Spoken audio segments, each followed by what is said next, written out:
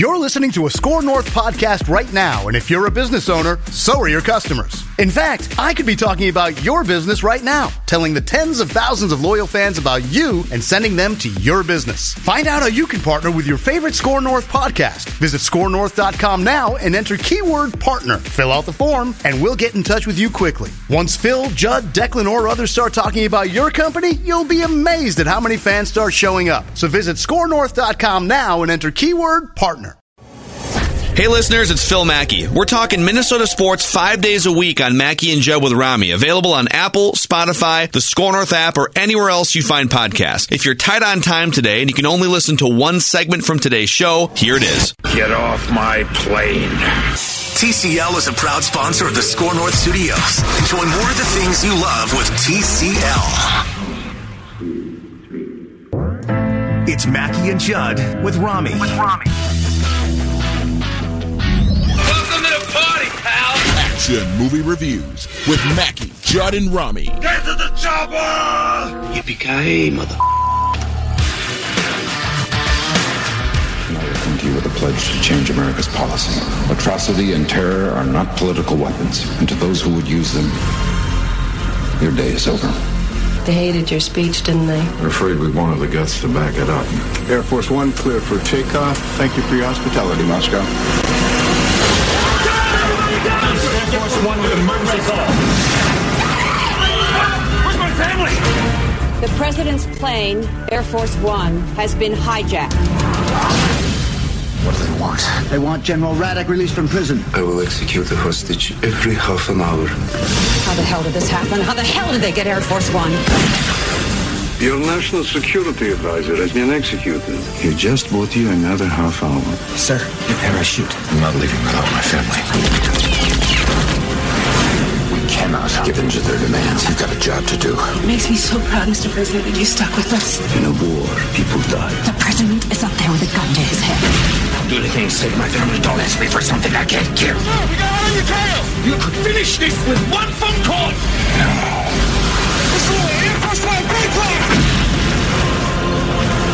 Get off my plane. Yes. Welcome to Mackey and Judd with Rami's Action Movie Rewind. This is week number 5, I believe, of Action Movie Rewind. We have gone through so far Bloodsport, Hard to Kill, Con Air, Point Break, and now the 1997 thriller with Harrison Ford, coming off of a 2-decade run of Star Wars, Indiana Jones. What was the Fugitive, right? Yeah. Air Force One. That lost look. He does so well. He does that kind of perplexed, like I need to get my bearings, but I'm also still a badass who can break your arm in half. I need to get my bearings is perfect. All right, here is the summary of Air Force One. Harrison Ford plays James Marshall, a one-time combat hero in the Vietnam War, who is now President of the United States. While visiting the former Soviet Union, Marshall gives a speech in which he supports a get-tough attitude against both terrorists and a right-wing general and war criminal from Kazakhstan who's imprisoned in Moscow. The speech does not go over very well, does it? It ruffles some feathers. Mm-hmm. And so while flying back to the United States aboard Air Force One, President Marshall and his staff discover that one of the journalists, quote-unquote, returning with them on the plane is actually Ivan Korshunov. We'll call him Gary Oldman. Gary, call him. Your national security advisor has just been executed. He's a very good negotiator. He bought you another half hour. So Gary Oldman is a Kazakhstani terrorist who hijacks the plane with 3 associates and holds the president hostage with his wife and daughter on board. President Marshall must use his strength and intelligence to keep the terrorists at bay and devise a plan to allow his family to escape to safety. While on the ground, the vice president, who's Glenn Close, the secretary of defense, and the attorney general grapple over what to do and how much control to take from the president in this crisis. 76% on Rotten Tomatoes, gentlemen. Get off my plane. What was your favorite part about this movie? Rami? Air Force One. I gotta say, I only saw this movie once before in my life. Mm-hmm. Every movie that we reviewed in Action Movie Rewind left an impression on me before, when I watched it, earlier in my life, in my childhood, in my teenage years. I remember I watched Air Force One, or what was this? Air Force One, yeah. I watched it one time. Such a great impression. When it came out, and it left no impression on me. And I watched it again now, and now I know why it left no impression on me. It wasn't good enough or bad enough to leave an impression on me as an action movie. Yeah. Really? Okay. Seriously. All right. I watched it on Saturday, and I left totally unimpressed. It was, like I said, not good enough, also not bad enough for me to walk away going, wow, what did I just watch? So you didn't have a favorite part at all? It was all just kind of... it was all just... hijacked. It was all just kind of, whatever. Like, is it really that easy to get on Air Force One? Like, you just have to kill a news crew and assume their identity and you get on? It's that easy. I love how he puts, like, he's a little nervous when they're getting on the plane because, like, they already went through a security checkpoint and then someone at the staircase of Air Force One says, oh, we just need to do another security check. And he goes, we already did a security check. Yeah. It's like, no, that doesn't seem suspicious at all. Yeah. What do you mean security? I don't know what you're talking about. I don't do security. Yeah, he clearly got real nervous when you told him we need to, and you didn't think to take a second look at his idea after that. He was like, all right, he passed security check too. Yeah. You got through both of them. I don't think I had a favorite part in this. No. Wow. All right, Judd, what was your favorite part of Air Force One? Okay, no question. My favorite part, and there were a few that I liked. Really? But it was. This is one of my 10 favorite movies of all time. Really? But I'm maybe not that. No, it's a good movie. I like this movie. There. I'm going special effects, the fight scenes in the hatch thing. Where Harrison Ford at one point, the president of the United States, is holding on to the wheel well thing. Yes. Mm-hmm. And any normal human being would be dead and fly off. Yep. But yet, not Indiana Jones as president. The best part is it's 1997, right? 96, 97? Yep. When the film came out? Yep, 97. The best part is the special effects weren't there yet to make it really believable. And so all of these people are having fights, including like the president's wife. You know, and you would think that all these people were not the strongest human beings in the history of the world, but nobody flies out. And then my second favorite part, which I absolutely love, and it might be real on Air Force One, I have no clue, but I loved it. The escape pod. Yes. I was wondering the same thing. Does that actually exist? That's what I was wondering. I bet it does. I'd like to find out, but it looks like it's from the spaceship. I want a sports talk host escape pod where if I have a really hot take and it doesn't go well, all of a sudden, just the top of the building, you see this little pod taking off, and it's me. That's how Judd gets out of the state fair every day. Escape pod. Wikipedia says the actual Air Force One does not have an escape pod. Oh. If it did, the current president would have used it. There's no way that Trump wouldn't try it. Get me out of here. All right, Jonathan, what was your favorite part of Air Force One? So when he gets out of this escape pod and he's just kind of crawling around in the basement there of the plane, and he's fighting the dude, and he had like taken someone's cell phone, and he got a hold of Mission Command or whatever. They're literally the vice president and all the people at the boardroom are literally just sitting there listening with bated breath, just like, what's going on? He's communicating. He's fighting for his life, and they're just like, what do we do? So he's like talking to the... by the way, back up a step. He calls the White House switchboard, and the receptionist is like, okay, it's the president, and then like hangs up on him. President. Yeah. There is no like security code that he has to give to confirm that it is indeed the president. Nothing. Trace the call.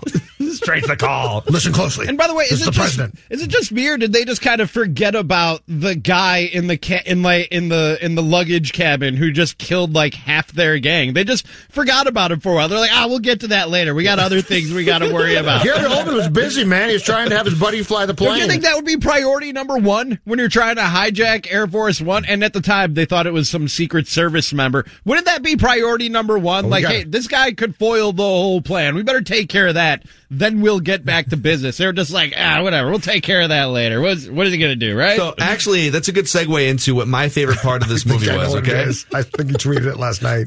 I don't know if I did. Actually, we'll get to that part. Okay, we'll get to that part. That's Jonathan and I had an in-depth conversation about this. So my favorite part about this movie is that it's basically Die Hard on a plane. Yes. So here are the different parallels to the movie Die Hard, okay? All right. So you've got terrorists taking over a building or a place. So we got bad guys led by Eastern European accent guy taking over a structure of some kind, okay? Then you have a rogue hero that the terrorists can't find throughout the movie, right?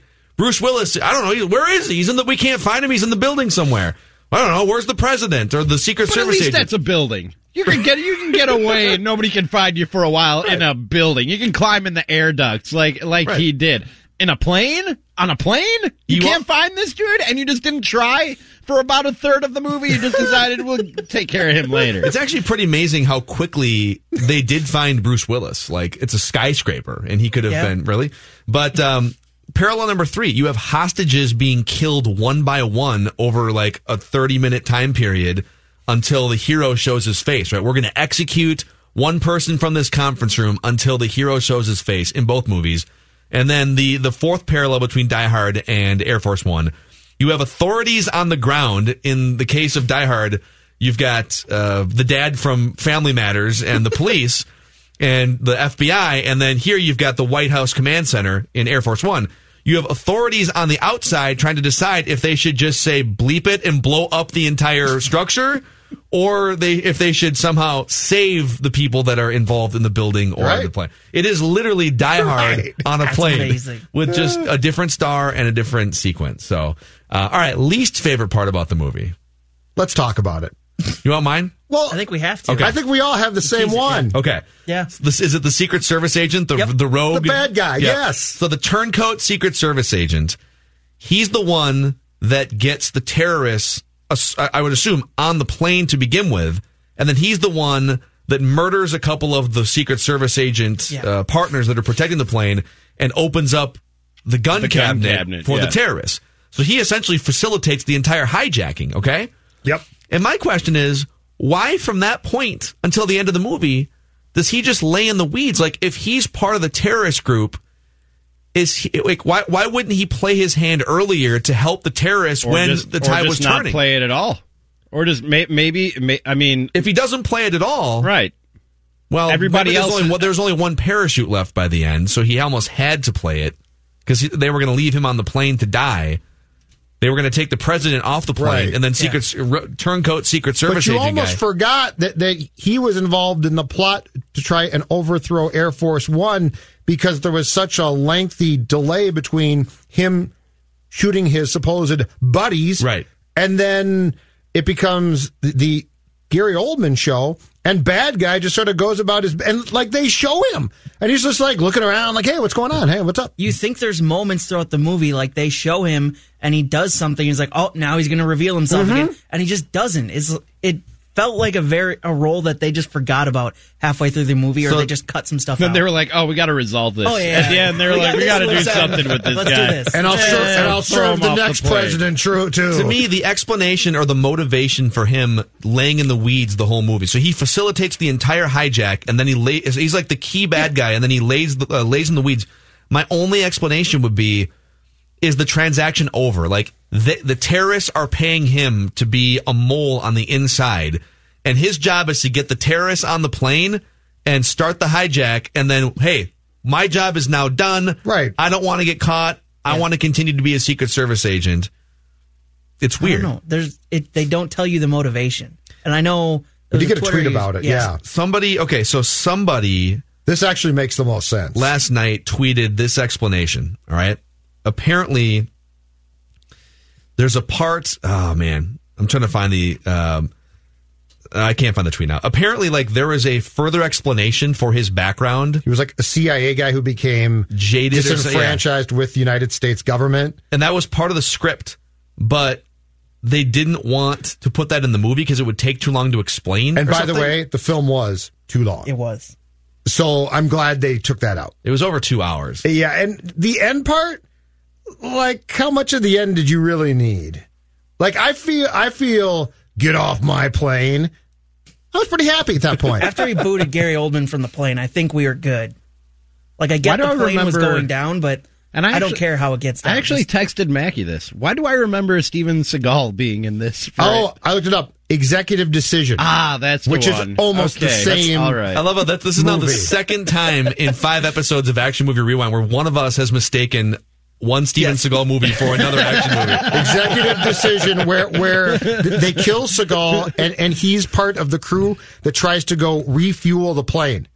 So the parallels are almost identical because there's a whole scene here where they think that they're going to put more fuel on Air Force One or something, and then the plane blows up. Did anybody else think this movie got really dark once they captured Harrison Ford and they're just like, we're going to murder your child in front of you? It's like, this got really dark really quickly, and it stayed there for almost a beat too long. Like, I don't want this anymore. Like, just this move is supposed on, to be please. just like a fluffy action movie, man. We don't need this to get real. One of my other least favorite parts about this movie is the guy who gives away the Michigan score at the beginning of the... Like when they all get on the plane. And Harrison gives him that look. And the president... fired him immediately. Yeah, the president is a Michigan guy, and he taped the Michigan game, and he wants to watch it back, and so he's telling his staff, like, no spoilers, and some random jolly guy comes walking by and goes, 14-13 Michigan. Yeah, Mr. President. It's just like who does that? And he gets that look. Who walks by It's the only look that Harrison Ford has. Hey, 7-5 Cubs today, Rami. I told you guys this story. I used to work at Blockbuster Video, and the Cubs were playing the White Sox, and this was one of the rare seasons where both teams were good, and I love when both teams are good and they play against each other. I'm recording the game, waiting for my shift to end to go and watch it, and a guy comes in who's a regular customer. He's a Cubs fan. We talk about the Cubs every once in a while when he comes in, and he's wearing his Cubs hat, and I go, don't say anything, recording the game. I'm going to watch it as soon as I get home. And he goes, they blew it again. Dude,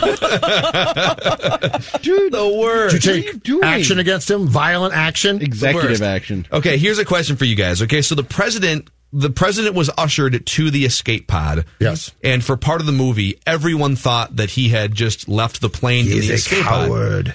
And turns out he's a hero. Your president's a coward. Because he comes back and he saves the day and he uses his combat skills.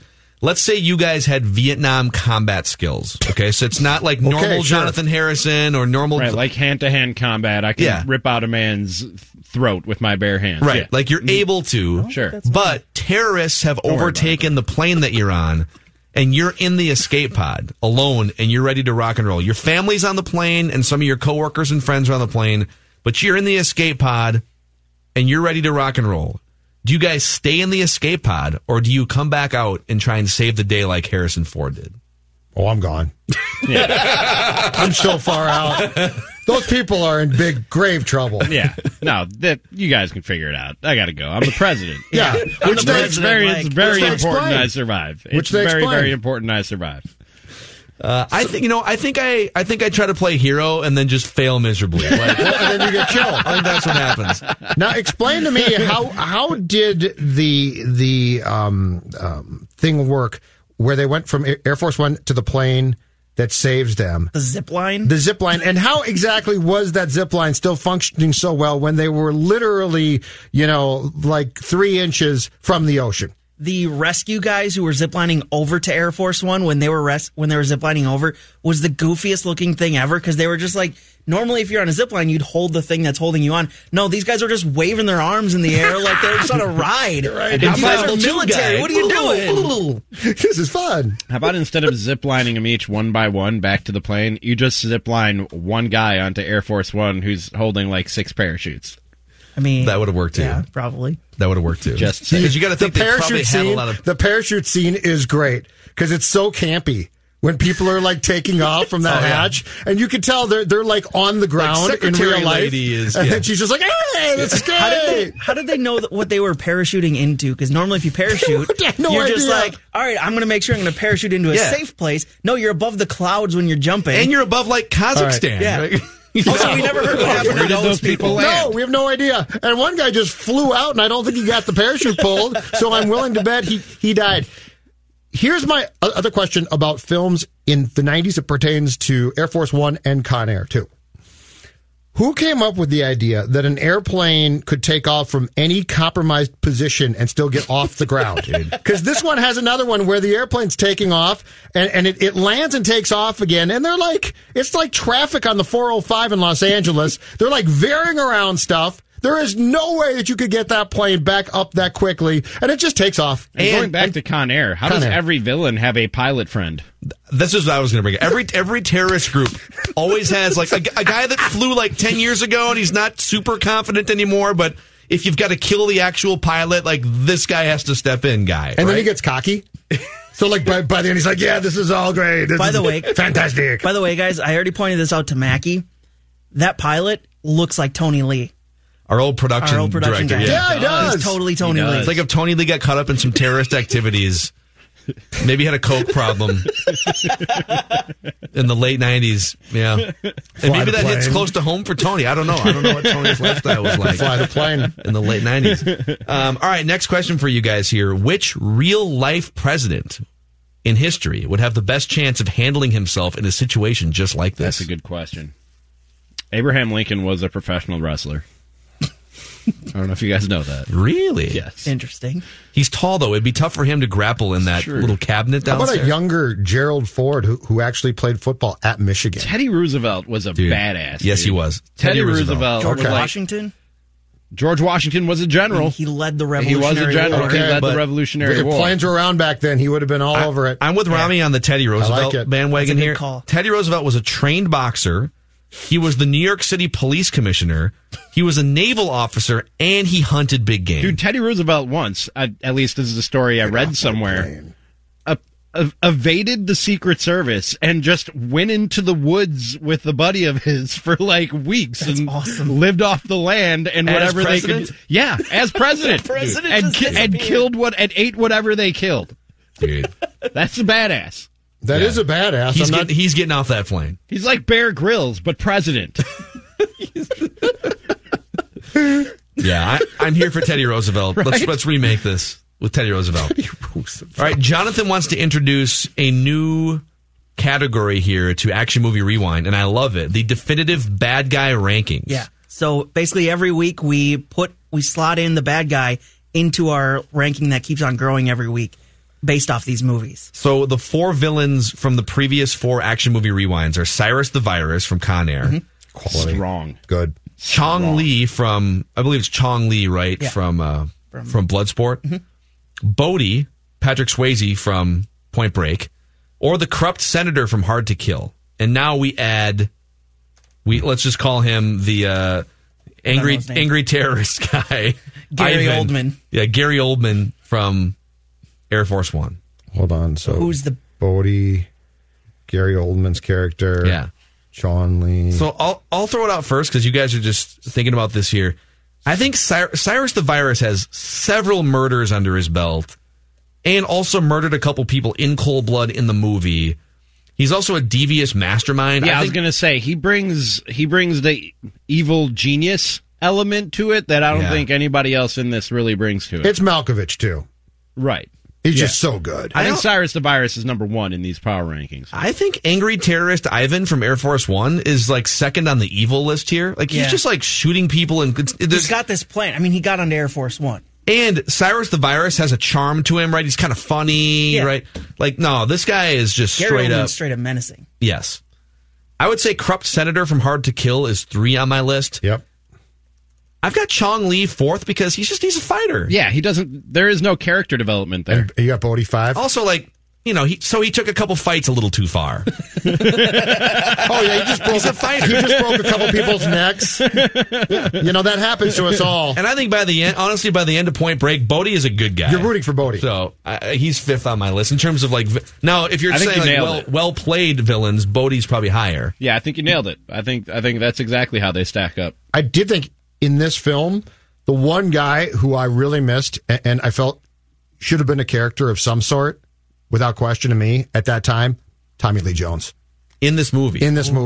Could he have been in the White House briefing Air Force room? One. Air Force One needed. I mean, I kept thinking to myself, where is he? Tommy Lee Jones at that time would have been so perfect. He was in Chicago still trying to track down Harrison Ford in the other movie. You're not in trouble.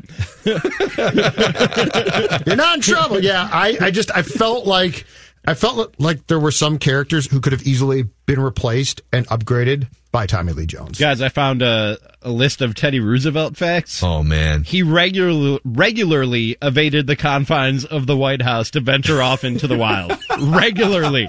Who doesn't? How close was the wild? I don't know. White House? I don't know, man. Can we find that out? I don't know. Can we find out? He once scaled the Matterhorn. He volunteered to lead an infantry unit in World War I. He's the dude. He's the answer to your quest. He's Harrison Ford from Air Force One. He's that dude. It's got to be Teddy Roosevelt. It's Teddy Roosevelt. For sure. But Phil's right. Where was the Wild back then? I don't know. Yeah, I have no idea. How far did you have to go? Honey, I'm going to take a walk a couple blocks down and go in the woods. I'm assuming the woods was definitely closer in the early 1900s I'm than sure, it is now in Washington, D.C. Sure. But there are no woods near the White House. All right, any other thoughts from you guys on Air Force One? Like I said, didn't leave a huge impression on me, guys. Product placement of Budweiser and Bounty in the cargo thing. It's pretty good. Very, very good. Very prevalent. Yeah. And they showed it like 3 times, so you knew who was paying some freight for that movie. That's very smart. Budweiser and Bounty towels. I will throw a shout out to 90s action movie dialogue in this one too. There's always like little cheesy exchanges, and The Rock is one that we'll do at some point, and that one is full of cheesy dialogue. But when the president calls the White House switchboard and gets through, and he's got the phone, like Jonathan explained this earlier, he's got the phone in his pocket, and he's got his hands up because he's being walked around by a terrorist. But he's talking to the terrorist, but he's really talking to the people on the phone in the White House, right? Hit the plane. Yes. And so he's kind of going through this scenario where like, you should just hit the plane with a missile and rocket, and it'll be fine, and it'll jolt the plane so that we can take over the terrorists. And Glenn Close leans in after the call, and one of the other people in the room was like, "Was that's just his? Like, he's taking cap. That's just his recommendation, or that's just he's just speaking off the cuff, right?" And she leans in, she goes, "He's not asking. Your commander in chief is issuing a direct order. Do it." It's like just the way they speak to each other in 90s Sounds like Schwarzenegger. Do it now. We've got to get off the plane. Or after they get off the phone with Gary Oldman for the first time, and Gary Oldman mentions that he's got everybody hostage, including President Ford or Harrison Ford's baseball glove, and they all he unclicks the phone, and they all all the guys in the conference room go spreading their own way, trying to figure out who he is, and then they say one of the generals says this line. Nobody does this to the United States. The president will get back his baseball glove and play catch with this guy's balls. That was a great dropped-in line. That's amazing. That one. Hey, now I'm down a Teddy Roosevelt wormhole, you guys.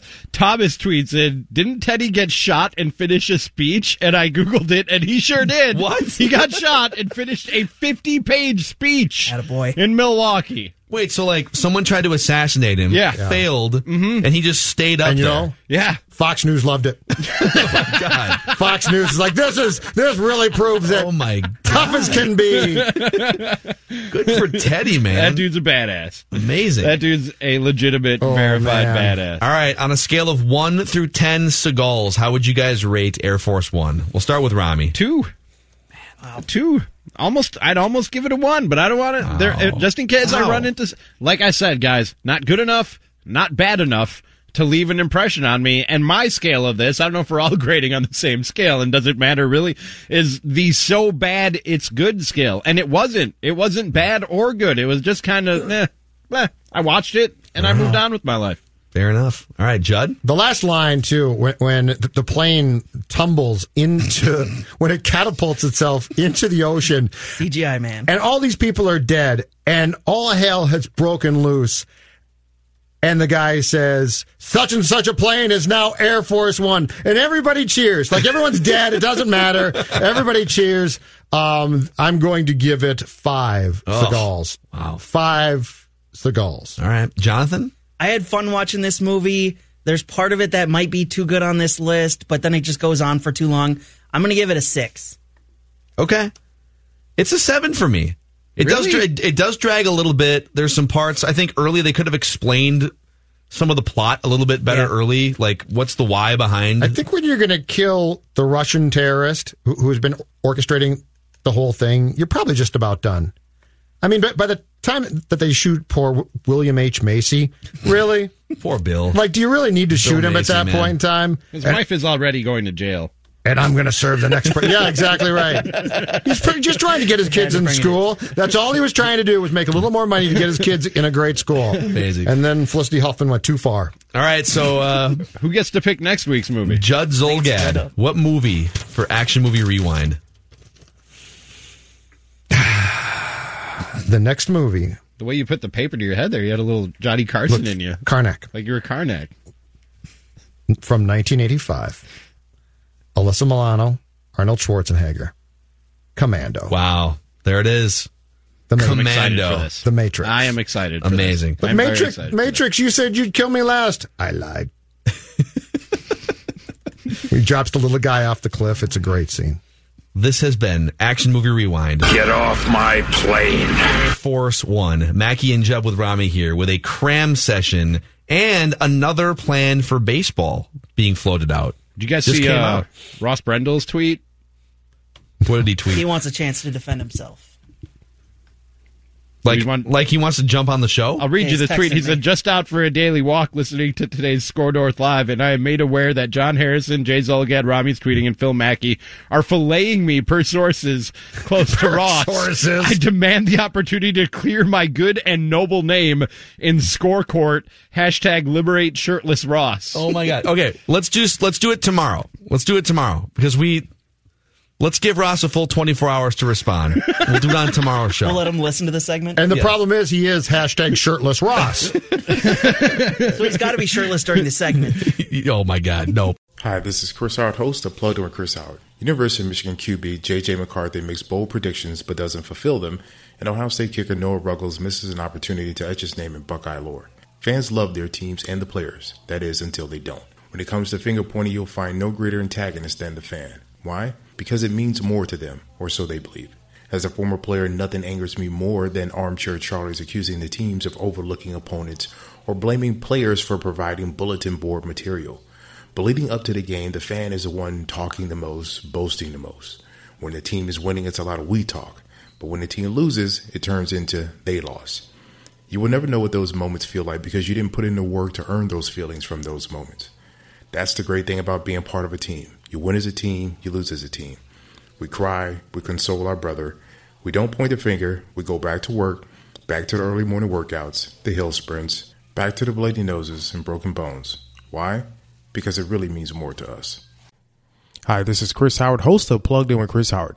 BetOnline.net is your number one source for sports betting info, stats, news, and analysis. Get the latest odds and trends for every professional and amateur league out there. From football to basketball to soccer and esports, we've got it all at BetOnline.net. And if you love sports podcasts, you can find those at BetOnline as well. We're always the fastest and easiest way to get your betting fix. And don't forget BetOnline for NHL, MMA, boxing, and golf. Head to the website today or use your mobile device to learn more. BetOnline, where the game starts.